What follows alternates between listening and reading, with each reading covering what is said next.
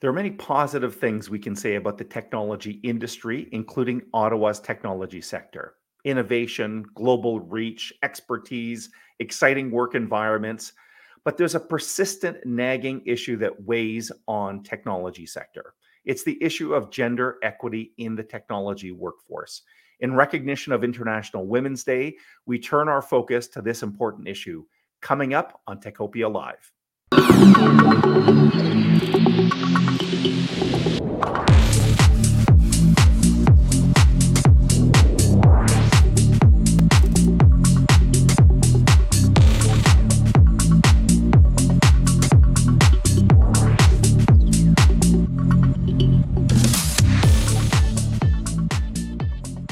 Hello, Michael Curran from the Ottawa Business Journal. Welcome to Techopia Live. This is a regular podcast from OBJ that features executives from next generation technology companies. We want to shine the spotlight on up and comers, and we want to keep you established on the established players, all with a goal of keeping you connected and informed about the local technology sector.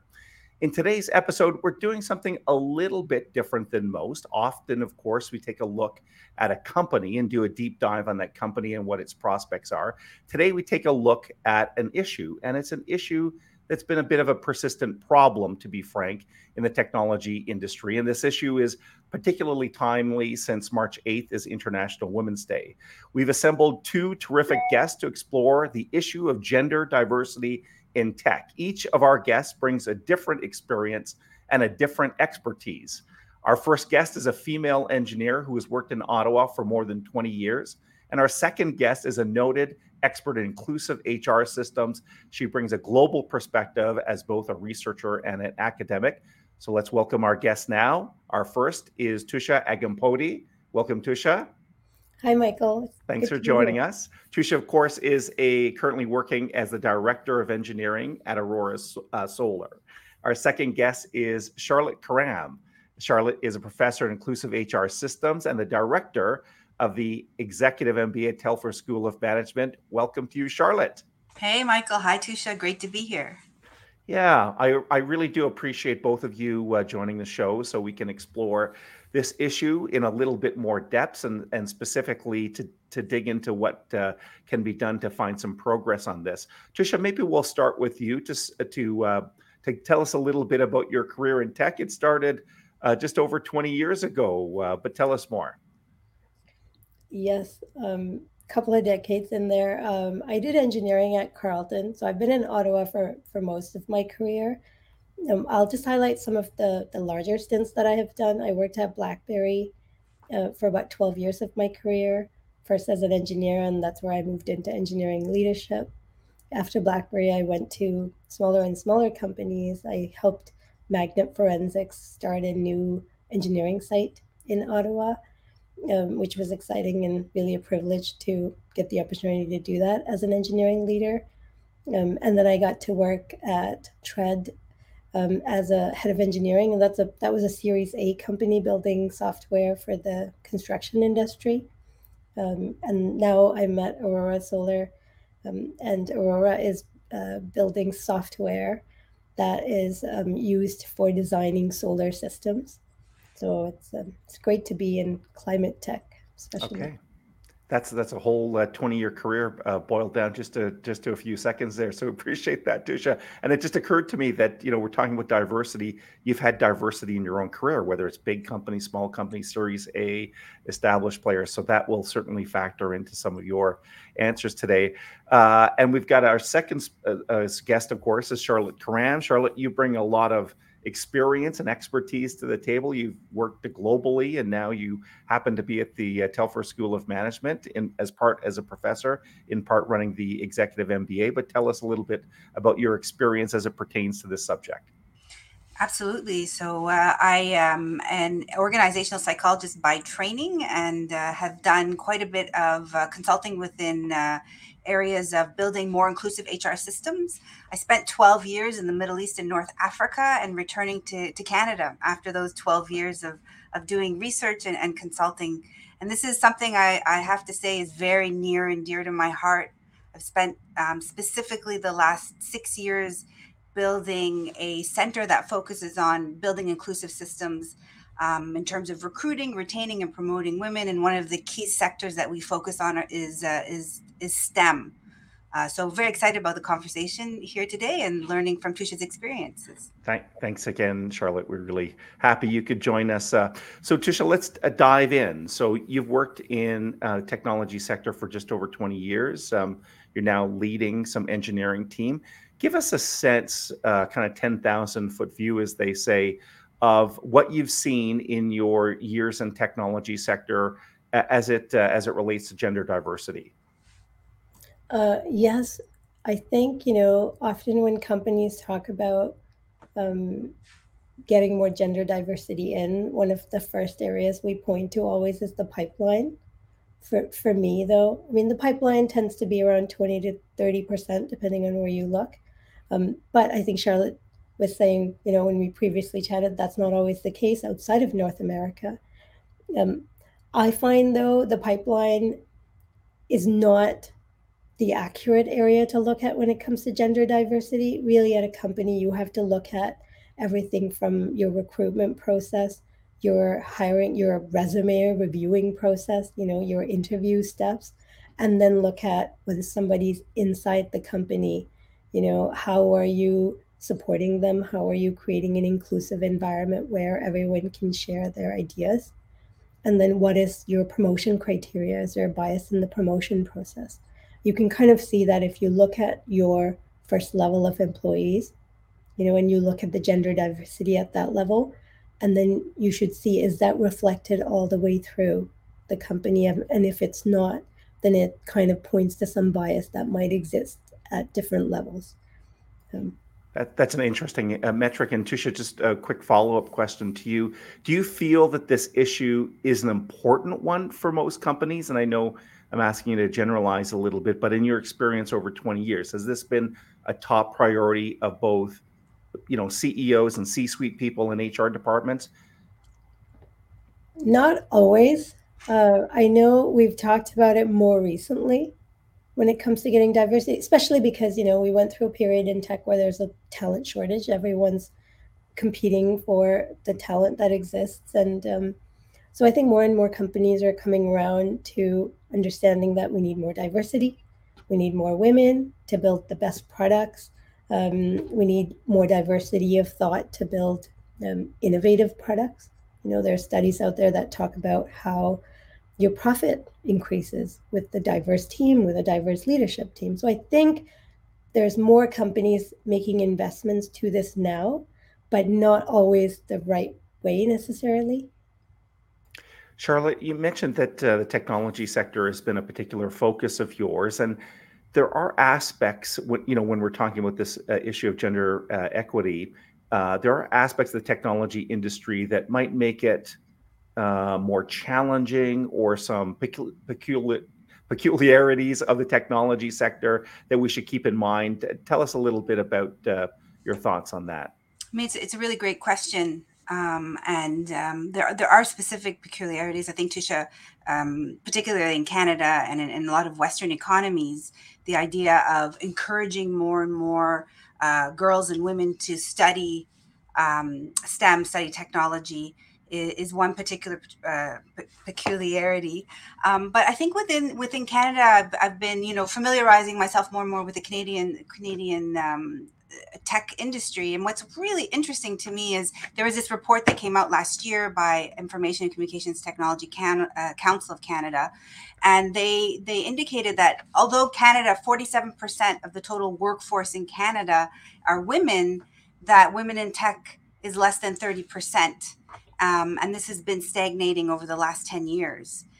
They also noted that this, as Tusha noted when she was speaking earlier, that this becomes more difficult when you start to think of multiple identities. So women who come from Indigenous communities, or Black communities, or people of color, so the BIPOC communities. So when you think about that, and you start thinking about what is specific about tech and what are the peculiarities that are blocking the pipeline, or that are creating contexts where women can't get in or can't move up or leave the workplace because of certain retention. It boils down to very, very similar things, which is to what extent are the decision makers within the organization committing to thinking about the ways in which barriers, the ways in which stereotypes are shaping the culture of the organization or shaping the sector. So, just one basic question that I want to throw it out there. What are, we've learned and read a lot about algorithmic biases on job boards. We learn about social media biases, biases in talent acquisition software. So how do we begin as decision makers to take these seriously, not just check the box, but actually do things structurally, to use the knowledge on technology to actually improve the HR systems within our workplaces? And I wanted to ask you, Charlotte, one of the things when I reflect back in my time in reporting on the local technology sector, one of the things differentiates it is this boom and bust cycle, right? So I came on board at OBJ in 1999. We were in the middle of a boom. We went into a bust, went into a little bit of a winter period, went into another boom. Maybe it's a little bit of a downturn right now. Does that type of uncertainty in terms of the sector, do you think it's discouraging some women from considering a career in the technology sector? I think it's quite discouraging for any individual Okay. who needs to support their family, have an income. This is this boom and bust. But I would flip your question and ask: is there who's the first out the door when the bust happens? Who do we let go of? It may tend to be the more junior individuals in the organization. It just so happens demographically that we have more and more women entering who are the more junior in the organization. So there might be an indirect discriminatory effect that happens when a bus comes around. Okay. Listen, we're just starting to get into this conversation, but I want to press pause for a second to recognize the sponsor of this episode. It happens to be the University of Ottawa Faculty of Engineering. Here's their video. One of the major sources of talent for the region's tech sector is the University of Ottawa's Faculty of Engineering, which is one of the supporters of Techopia Live. The faculty is home to more than 6,000 students and offers a co-op program that's consistently ranked as one of the best in Canada. Supported by a staff of professionals helping with the onboarding process, these undergrad and graduate students are frequently hired by local tech firms as co-op students, invited back for subsequent work terms, and then hired on as full-time employees after graduation. If your company is growing, you'd be remiss not to consider the talent that's emerging from the University of Ottawa's Faculty of Engineering. You can learn more at engineering.uottawa.ca. All right, we're back talking about gender equity in the technology sector. Tish, I'd like to return to you. You've had such a successful career. From my reading of your LinkedIn profile, there's been kind of some progress in terms of seniority. And I think you'd have an opportunity to build your own engineering teams and hopefully aim for more diversity. Can you tell us about your experience in that regard? Sure. Yes, I think, I learned a ton about this when I was helping Magnet Forensics build their office here, because the company was new to Ottawa. Folks in Ottawa hadn't heard of the company. So right off the gate, I was running into how do I recruit talent to want to join my company? And at the same time, I was looking back at my own career experiences, thinking back to BlackBerry about what kind of teams did I really enjoy working on, and what kind of team do I want to build? So I read a lot of studies as well about like what makes a great team, and Google had done some studies on, what the components of the best team, and they talked about the psychological safety that's required and the diversity of thought. Having read all of that, I had a pretty good idea of like, I need to build a diverse team. So I looked at where do I have to go to recruit diverse talent? I read about really just diversifying your pipelines by changing where you look for talent. Of course, we get students coming in from, Carleton and U Ottawa. I also wanted to go to colleges as well, because I read that if you're new to Canada, for an example, and you're coming from another country with another degree already, sometimes, these individuals might take a smaller course a college to get Canadian education experience. So even just by changing where we looked, we were already starting to diversify our pipeline. And then I looked at our job postings to see, how do we change our job postings? What kind of words do we have here? Are we sending the incorrect message to everyone who might self-select out? Like, what requirements do we have listed? Because there are studies that talk about women will only apply to a job if they hit 100% of the requirements. So being really thoughtful about putting requirements that are actually required, and everything else is a nice to have. And then looking at the culture internally, what kind of team events do we have? Do we have, are we just going out for brewery events, or, which that's not unheard of. Like when I worked at BlackBerry, often I was the only woman in the team, and often you would go out for beer at the end of the day. And, it's something I had to adjust to. So I wanted to make sure we created a culture that was a little more inclusive, so that when I did bring in the diverse pipeline, they wanted to stay. And then looking at your promotion criteria to make sure that it's clear to everyone how we assess your performance and that it's equitable. So And those were are you some of the examples. And I was just jump in and say, were you successful, Tushas? Because those to me sound like wonderful ideas, and to increase the pipeline, encourage people to advance the organization. Did you experience success in building a more diverse team than you had ever witnessed before? Yes, I forgot to add. Yes, I'm really proud of what we built here. I was there for 4 years, and it was an entirely engineering team. And the gender diversity when it comes to women, were about 40% of the team, which is, not something I had seen before, but it was really important to me because I speak a lot about how much I care about this, but I really wanted to set an example of it as well, to show that it can be done if you do all of these things. And just another quick follow-up was, so you've worked on teams with a less gender equity. You built a team that was around 40%. Did the team behave or perform differently? I would like to think so, for sure. We were launching some new products for the company that were very successful, went on to be a huge sector, the enterprise sector that the company went after. And a lot of those products were actually launched here very successfully and we continued to deliver with high quality, innovative products. So there was that. But on top of that, um, the feedback we were getting from the team members who were there, they were sharing thoughts on how they felt like their opinions were heard and respected equally, and where they felt like, especially when it came to sharing diverse perspectives, that's where the psychological safety is really important. It's easy to be in a room and share the same opinion and agree with each other, but really what we're trying to create is an environment where you can share different ideas with each other and disagree, and then still like each other at the end of the day. And there was a ton of feedback I got from the team there about how that environment supported them. That's excellent. Thanks for sharing that, Charlotte. And of course, you bring all sorts of expertise to this discussion.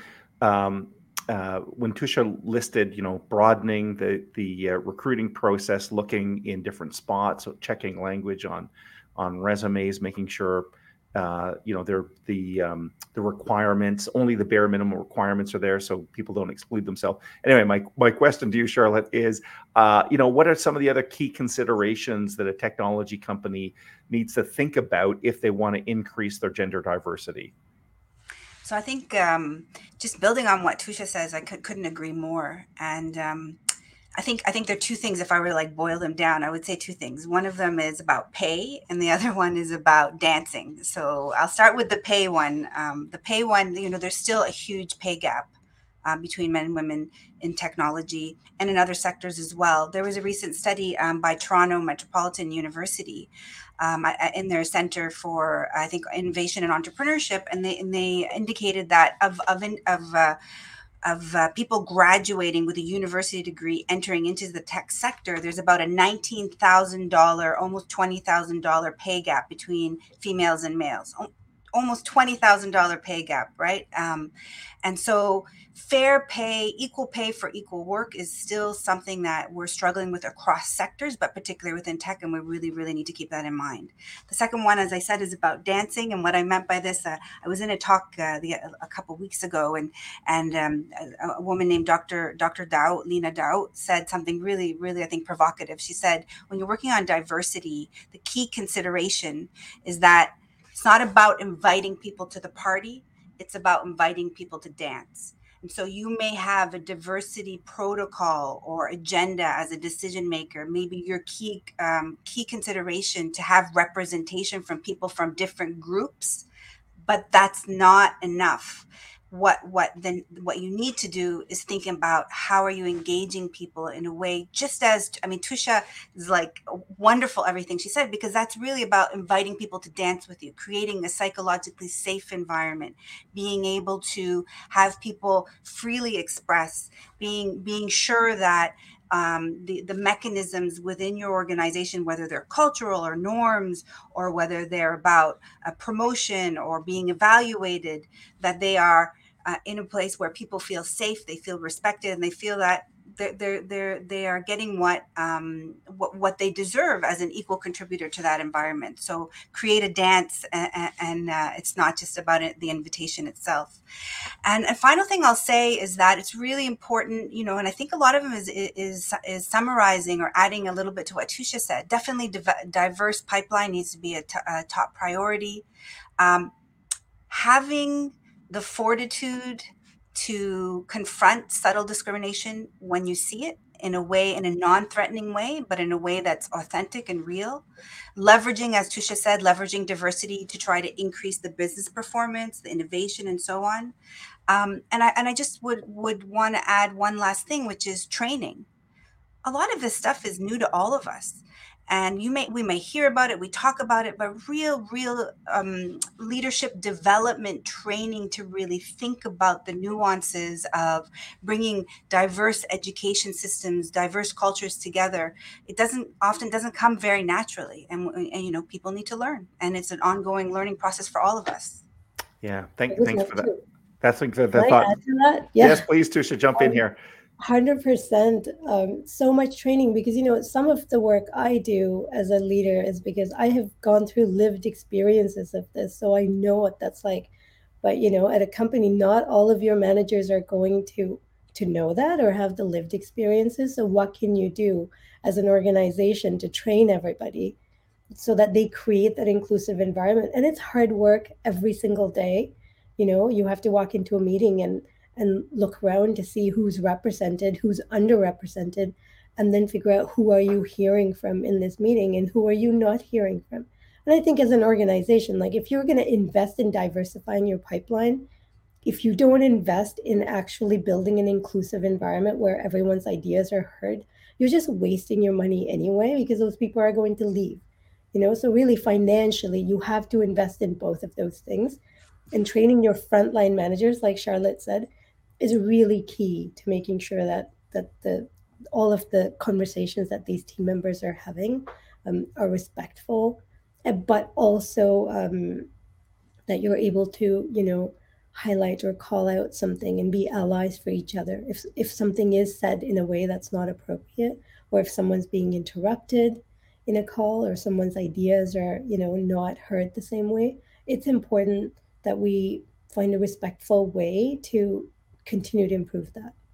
Tusha, let's stay with you. You know, one of the ways to address this issue and gain some progress on it is to increase the number of girls and young women entering STEM programs. You've gotten involved in that. It sounds like you're quite passionate about it. Tell me about what you've learned in some of that work. Yes, I've been doing some of this with Carleton University when they take their engineering department sometimes does visits to high schools to talk to, you know, young everybody about um, what we do in an engineering department and what you could do with an engineering degree. And I've been doing some visits with them because I understand that, especially for young girls, they self select out from an early age. You know, when you get to grade 9, engineering isn't an area that they would automatically consider compared to the boys. And some of it, I think we should train our school counselors more as well. When it comes to software or engineering, how do we convince more girls to just consider it? And I've heard that examples are really important in this. If you talk to young women who do consider engineering, a large number of them say that they do this because they've had a family member or they've had a close relative who has talked to them about engineering or who is already working in this sector. And that's not for me. I'm trying to think of like, how could we increase that number, because that's not scalable if we only focus on folks who have family members who go into software or engineering. So how can we get more examples of women or men who are working in this field, who can go and talk to these young girls about the kind of impact you can make with software, the impact you can make in tech, to really just broaden their view, just give them examples, and then it's up to them to decide. But we just want to show them before they decide against it. We'll start to wrapping up here slowly, although we still have more time. We'll go to you, Charlotte. But just one quick question with you, Tusha. I just want to touch base with you on this issue. Do you feel we've actually made some progress in the course of your career? You graduated from engineering school about 22 years ago. Is it a better situation now? I just want to check on that fact with you. It's a hard one to answer because I don't want to say no, because I like to be hopeful. Okay. But like Charlotte said, the numbers aren't moving. They've been pretty stagnant, over the last decade. That being said, I'm hopeful that I think the companies are starting to understand the need to create an inclusive environment on top of diversifying their pipeline. So I have seen movement in that for sure, but I do think we have a long way to go. Yeah, I get the tone that you're trying to strike there. And Charlotte, again, I'm not trying to be overly negative here at all, but I think of technology companies as being innovative and progressive. It's a little frustrating, isn't it, that we're still talking about this issue and no one's quite sure how much progress has been made? Yeah,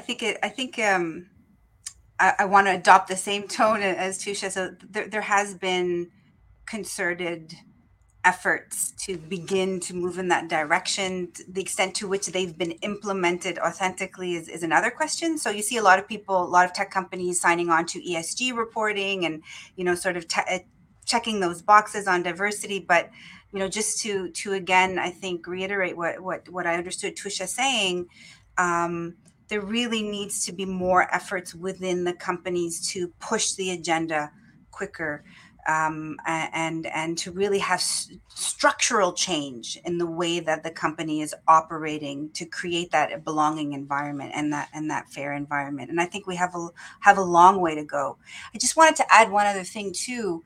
So if you look at women in engineering or in other STEM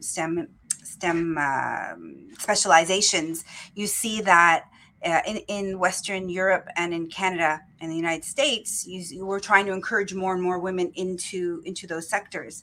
However, if we look globally, you see that in many parts of the world, there are a number of women graduating almost at 45-50% from engineering, from math, from chemistry, and so on and so forth. And so really, if we want change, employers need to lead the change. It is about access to employment and retention on employment that's going to change the landscape. It's not just about education. When we can graduate engineers, we need more of them. But once they're out, what happens to them? And if it's a fair and equitable environment, that's going to be the cycle of change. I hear you on that point. And even you're employed at a university, and I'm sure you're encouraging a lot more gender equity in programs like engineering and math and sciences. But at some point, once the graduates are out there, it's the companies that need to prioritize that level of change. Exactly. Okay, so we're going to wrap up. Our lead sponsor here at Techopia is EY, and their slogan is a very noble one, I think. It's building a better working world. And Tusha, I was going to ask you to start by reflecting on that. It seems like this whole issue is building a better world. But when you hear that slogan, Tusha, what comes to mind? Yes, I guess two things. I would love for us to get to a place where everyone has equal access to opportunities, because that doesn't exist right now. And then I think if we could all have compassion for people whose opinions are different from ours, I think that would really help too, for us to learn from other people's lived experiences and be able to understand diverse perspectives. That certainly sounds like a better working world to me. And Charlotte, I want to give you the same opportunity. If you think of building a better working world, what comes to mind? I think for me, from working with employers, I think what comes to mind is that employers and decision makers within organizations have a lot of possibility and opportunity to make changes. So we can build a better world by taking more responsibility to change the structures where people work, and removing that responsibility from the individual to figure it out, to us as employers creating that safe space, and that empathetic space and that fair space. It's a great vision too. Listen, Tusha and Charlotte, I want to thank you very, very much on this week that includes International Women's Day for being part of this discussion. I hope people hear what you've said, think deeply about it, and most importantly, find a way to push this issue forward and gain some real progress. So thank you, both of you, for everything you're doing to advance this issue. Thank you, Michael. Thanks, Michael and Charlotte. Thank you, Tusha. Hope to see you soon. All right, so we're going to start wrapping up here. We want to take a look at some of the other great companies that champion our Techopia project. Techopia is brought to you by many great sponsors, such as EY, building a better working world; Number Crunch, offering virtual CFO services for SaaS companies; Perley Robertson Hill and McDougall, a leader in business and technology sector law; TD Bank, specialized programs for technology companies; the University of Ottawa Faculty of Engineering, creating the next generation of technical talent. Techopia is not only a podcast, we post new articles daily at obj.ca/Techopia. And if you're on YouTube, please subscribe and click the bell icon. All right, a big thanks to Tusha and Charlotte again. They certainly gave us lots to think about this International Women's Day week.